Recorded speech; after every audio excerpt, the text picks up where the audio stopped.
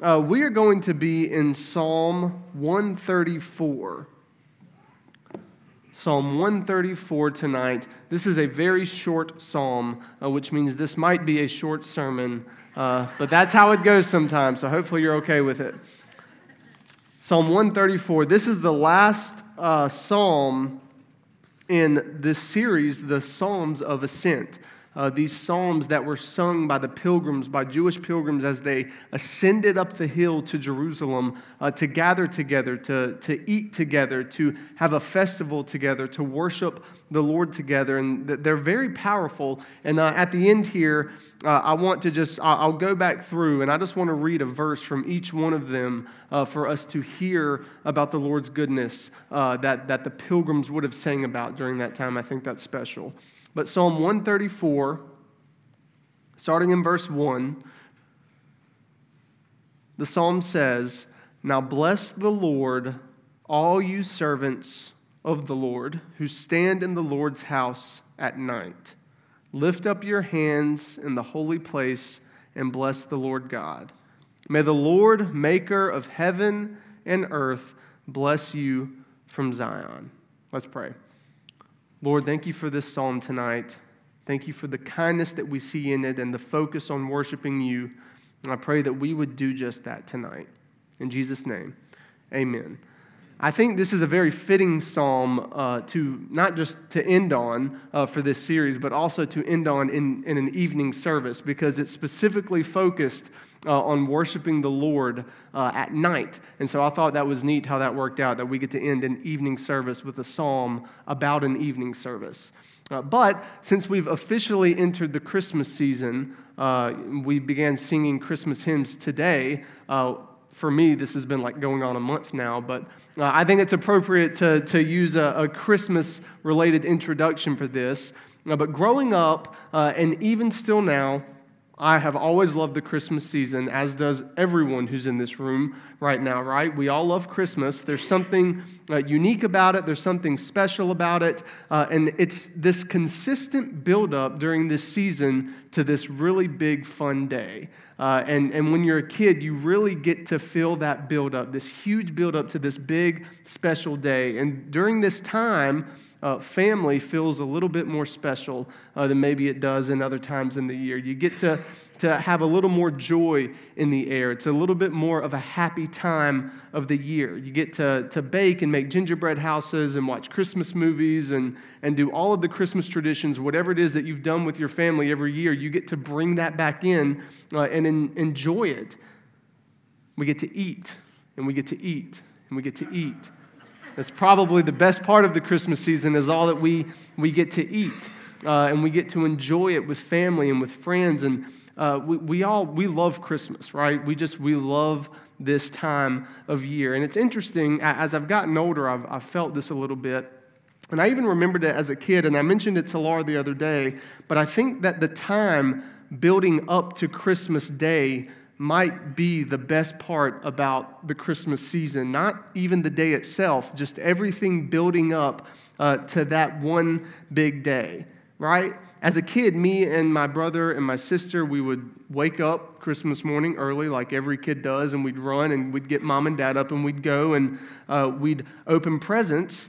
And then I always remember after opening the presents, there was always a little bit of me that felt a little bit let down. And it wasn't because I didn't get what I wanted or I was disappointed with the presents or anything like that, but I was let down because it meant Christmas time was over. Like we had had this big build up and we had had this fun month and done all these fun things together, and it's over, right? And so that was always hard for me, and I still feel that sometimes on Christmas morning. And so what we do is we try to drag it on a little bit more, right? So we'll have a Christmas lunch, and then we'll have a Christmas dinner, and then maybe we'll save the stockings for Christmas night so that we can just drag this day out and make it as special and as fun as possible. Maybe we'll continue some traditions on through New Year's Day, right? But the point comes when the season is over, and you have to move on, but you still find yourself just longing to have this Christmas experience. I'm sure this is something you can all relate to. that it's always going to end, and it's always disappointing when it does, because we long for it to last longer. And what we see in this Psalm 134, is the people of God simply longing for more worship. The people of Israel, they would ascend up the hill to Jerusalem, worshiping God, preparing their hearts for fellowship, preparing their hearts to eat together, to worship the Lord. And it's no coincidence that this last psalm here in this series is the last psalm, because what we see is God's people not wanting their worship to end. They want it to carry into the night. And that was important to them. They want to continue that worship into night because God and God alone is worthy of that kind of worship. And the love that God showed Israel time and time again, it drew the people to God himself, where they had to have more time praising him, blessing him, lifting him up. And this may also be hinting at an earlier psalm of ascent. Psalm 121 verse 4 says, "The protector of Israel does not slumber. The protector of Israel does not sleep." In other words, even in the night, God is present. God is working. God is there, and God is worthy to be praised. Verse 1, "Now bless the Lord, all you servants of the Lord, who stand in the Lord's house at night." This was a call to everyone present at that time, whoever was there, everyone who was present in the night, to bless the Lord God. And it's interesting to think about that, blessing God, right? Like when you think about that term, what does it mean to bless God? How can we bless God? When we see Scripture talking about humans blessing God, it simply means speaking well of him, bringing about all the things that he's done for you, lifting his name up because you know that he's good and you feel that he's good and you believe that he's good. And you feel filled up spiritually, emotionally, in every way because you know that God has provided for you in all the ways that you've needed. So it says, "Bless the Lord God, all you servants who stand in the Lord's house at night." If you know the Jewish people's history, then you know that they've had no easy history, right? Like we can go through much of the Old Testament and see that there's been a bit of a plight there for them. There's been difficulty time and time again. There's been pain and there's been suffering. But there's also been salvation. Like there's been rescue from God. There's been God keeping his end of the covenant. There's been God's faithfulness to his people. And there's God keeping his promises. And this psalm is calling everyone who's present in that evening worship to bless the Lord God for what he has done for them. You know how they say the saying, hindsight is 20/20? You guys have heard that saying? There's so much truth in that, especially for the believer. Hindsight is 20/20 because you can look back at your whole life and you can see how God has been there for you every step of the way. You guys know what I'm talking about, right? You can just look back at your whole life. You might be going through something very hard right now, but you can look back and you can see God was there through that trial. God was there through that trial. He's carried me through the good seasons and through the hard seasons. He's always been there, growing you, protecting you, loving you, always with you. And that would have been true for the people of Israel too, to look back, not just at like the individual person's history, but the nation of Israel's history, and see God's hand in their life and how he was there for them. And that alone should drive them to worship him. Maybe you're going through some hard things in your life right now. Maybe something not many people know about. But the thought of worshiping God right now, maybe it doesn't feel good. Maybe when you think about it, you go, I don't feel like being here. I want to remind you, your feelings don't have to be what guides your faith. And the love of Christ, that's what should guide your faith. Because even if things are really hard right now, you still have the hope of eternity. And you will always have that hope. You will always have Christ who loves you, even if it doesn't feel like it. It's still true. You have salvation from sin. You are blessed by a good God. And because he is a good God, he is worthy of worship. And this song wants to remind you he is worthy of worship. And that needs to be rooted in our core, that we worship God because he's worthy of it. A few weeks ago, I went on a backpacking trip with a few friends from high school. And we've been doing this every year for high school. It started our senior year in high school for spring break.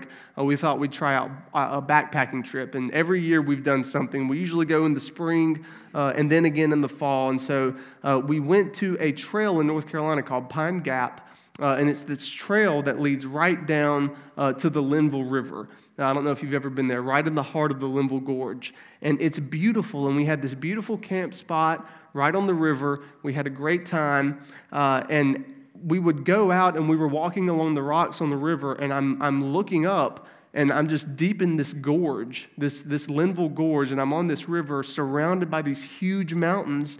And I go on these trips. Every time I see these huge mountains surrounding me and these beautiful rivers, I'm always mesmerized by the beauty that's there in that nature that I'm seeing. And I feel so small as I'm surrounded by these huge mountains. And I'm sure you know, if you've been to the mountains before, you felt this. And I just look around in awe at the nature that is all around me. And I had this moment on this last trip where I was in awe, just amazed at everything that surrounded me. And I had to remind myself, in this moment, as you're in awe of what you see right now, don't forget to be in awe of the one who made everything you see. A few weeks ago, Laura, this was a little bit after that, Laura, she sent me this podcast episode. We like listening to podcasts here and then. And it's a lesson by someone named Jen Wilkin. It's very good. It was a fascinating topic she was talking about. And the title of the lesson was, Why the Bible Hasn't Fixed Your Self-Esteem Issues. Why the Bible hasn't fixed your self-esteem issues. And it was a fantastic lesson. If you're interested in it, let me know, and I'll be sure to send it to you. But she spends time talking about how we so often go to the Bible to see what we can get out of it. What can I get out of this? How can this help me? What can this do for me? And we want to go because we want to fix all our problems. And in this lesson, she gives this gentle reminder that the Bible is not first a book about us. First and foremost, it's a book about God and who He is and how He loves. And she says, when you approach Scripture focused on yourself first, you miss something huge, something very important. And what you miss is awe. Awe in a grand and glorious God who loves and cares for His people. And having awe in our good God, it will drive us to worship in the way that this psalm talks about. Awe and wonder in the goodness of God, it will drive you to worship, and it will drive you to worship Him, not wanting to leave that worship because you want to keep worshiping. You'll come here on Sunday morning and you'll leave thinking, I'm excited to come back tonight because we get to worship with God's people again. I'm sure we've all had the moments in life where coming to church and worshiping, it feels more like a chore than something you actually want to be a part of, right? Like you've probably felt that at some point where it just feels like, I should probably go. I don't really feel like it, but I guess I should go. I need to check that off my list for this week.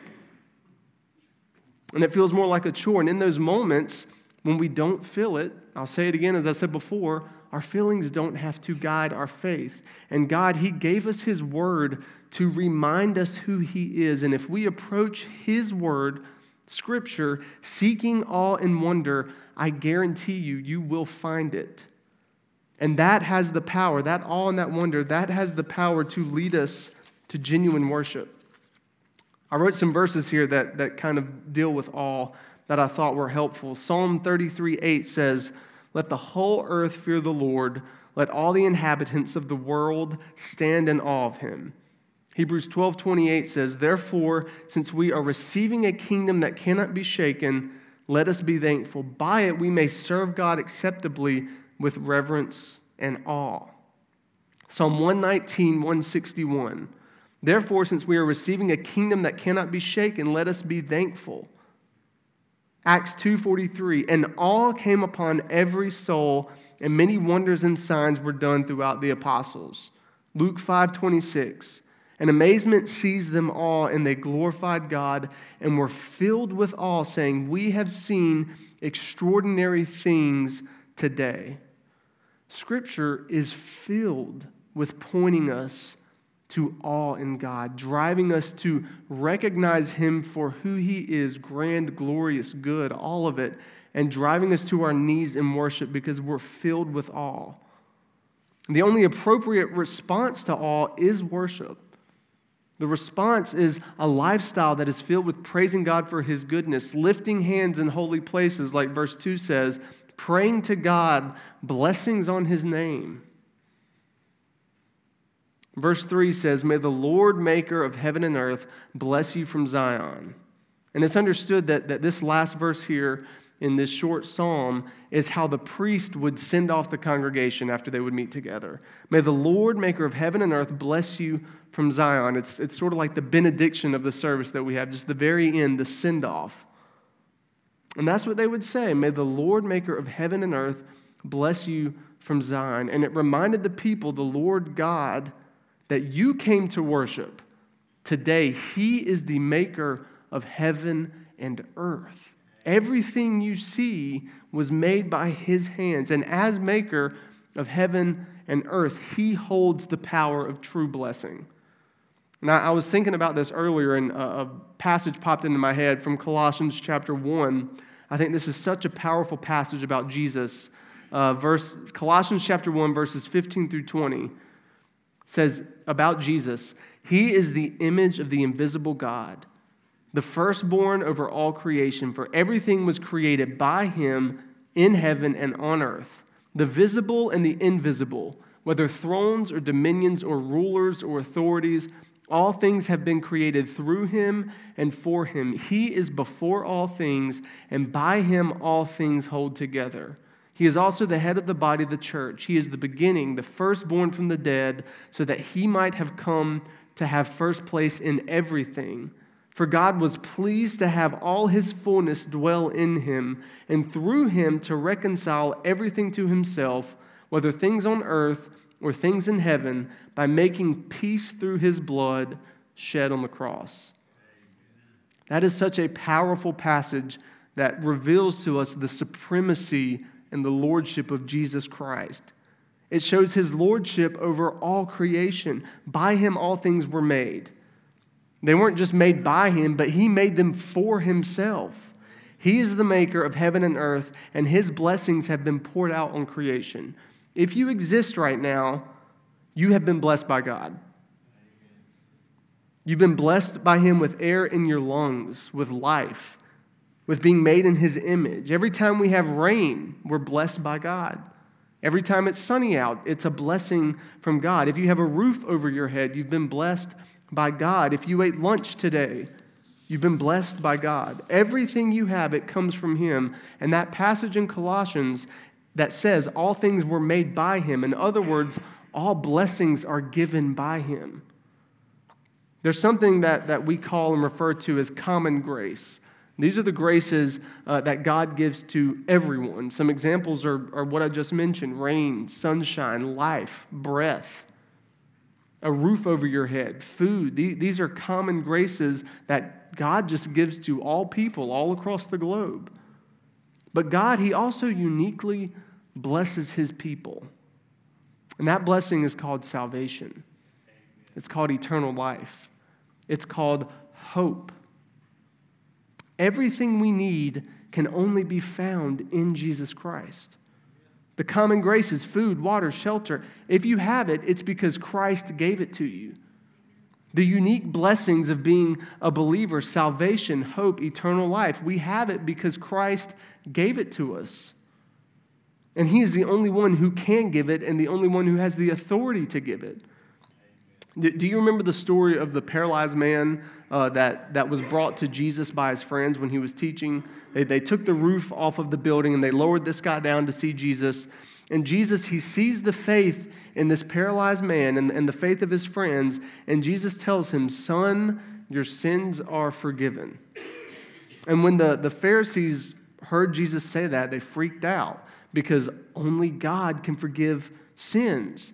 And Jesus, reading their minds, knowing what's in their heart, He asks them, He says, what's easier to say to this paralyzed man? Son, your sins are forgiven, or get up and walk. And clearly the answer that's easier is, son, your sins are forgiven, because you don't physically see anything change. Like you could say that to that man and not know if something actually happened. But then Jesus says, but so you know the Son of Man has authority to forgive sins. He looked at the man and he tells him, get up, take your mat, and go home. And he does it. Like he gets up. This man, paralyzed from birth, he gets up and he walks home because Jesus, in his authority, made it happen. And this is a pattern that we see with Jesus. Someone would come to him looking for healing, and Jesus would see their faith and tell them, your sins are forgiven, or your faith has saved you. And that's always what he said first. He always addressed the greatest need first, the spiritual issue. And then he would heal them. And what Jesus was doing was proving he was who he says he was. And he alone had the power and the authority to physically bless with healing and to spiritually bless with salvation. He alone has that authority. The last verse here in verse 3 about God's blessing, there's this little specific focus on Zion there at the end. And that's significant because if you were here this morning and you heard me talk about Mount Hermon and how the precipitation from Mount Hermon 50 miles north would fall all the way down onto Mount Zion, blessing the land of Israel, Mount Zion is right in the heart of Jerusalem. So what that last verse is saying, in other words, for God's people originally being addressed in this psalm, Zion was not far from them. It wasn't far off. It was accessible. It was near. It was a place that they could discover. And so the psalmist here is saying God's blessings are not far off. They are accessible. They are near. They are something ready to be discovered. Have faith in Christ and you will experience those blessings. Before we close in prayer, I wanted to just read a verse from each one of these to kind of close up this series. Starting in Psalm 120.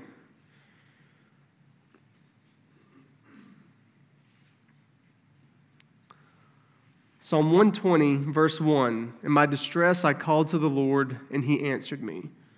Psalm 121, verse 1. I lift my eyes toward the mountains. Where will my help come from? My help comes from the Lord, the maker of heaven and earth. Psalm 122, verse 1. I rejoiced with those who said to me, let us go to the house of the Lord. Our feet were standing within your gates, Jerusalem. Psalm 123. I lift my eyes to you, the one enthroned in heaven. Psalm 124, verse 8. Our help is in the name of the Lord, the maker of heaven and earth. Psalm 125, verse 1. Those who trust in the Lord are like Mount Zion. It cannot be shaken. It remains forever. 126, verse 1. When the Lord restored the fortunes of Zion, we were like those who dream. Our mouths were filled with laughter and our tongues with shouts of joy. 127, verse 1. Unless the Lord builds a house, its builders labor over it in vain. Unless the Lord watches over a city, the watchman stays alert in vain. 128:1. How happy is everyone who fears the Lord and who walks in his ways. 129:4. The Lord is righteous. He has cut the ropes of the wicked. Psalm 130, verse 2. Lord, listen to my voice. Let your ears be attentive to my cry for help. Psalm 131:3. Israel, put your hope in the Lord both now and forever. Psalm 132:13. For the Lord has chosen Zion. He has desired it for his home. This is my resting place forever. I will make my home here because I have desired it. Psalm 133, verse 1. How good and pleasant it is when brothers live together in harmony. Psalm 134, verse 1. Now bless the Lord, all you servants of the Lord who stand in the Lord's house at night. When we read through all of those Psalms of ascent, there's one main character. Who is it? God. He is the main character of this whole thing, this whole book. It's always pointing back to Him. And if you have awe in Him, it will drive you to worship Him, and it will drive you to wanting to worship Him more. Let's pray together. Heavenly Father, thank you for your grace and for your kindness and for the beauty of your word. I pray that we would all reflect on these Psalms as we continue on into the Christmas season and begin looking into Christmas passages together. I pray that the truths of these Psalms would reign in our hearts and that we would see you for who you are, God, the maker of heaven and earth. In Jesus' name we pray. Amen.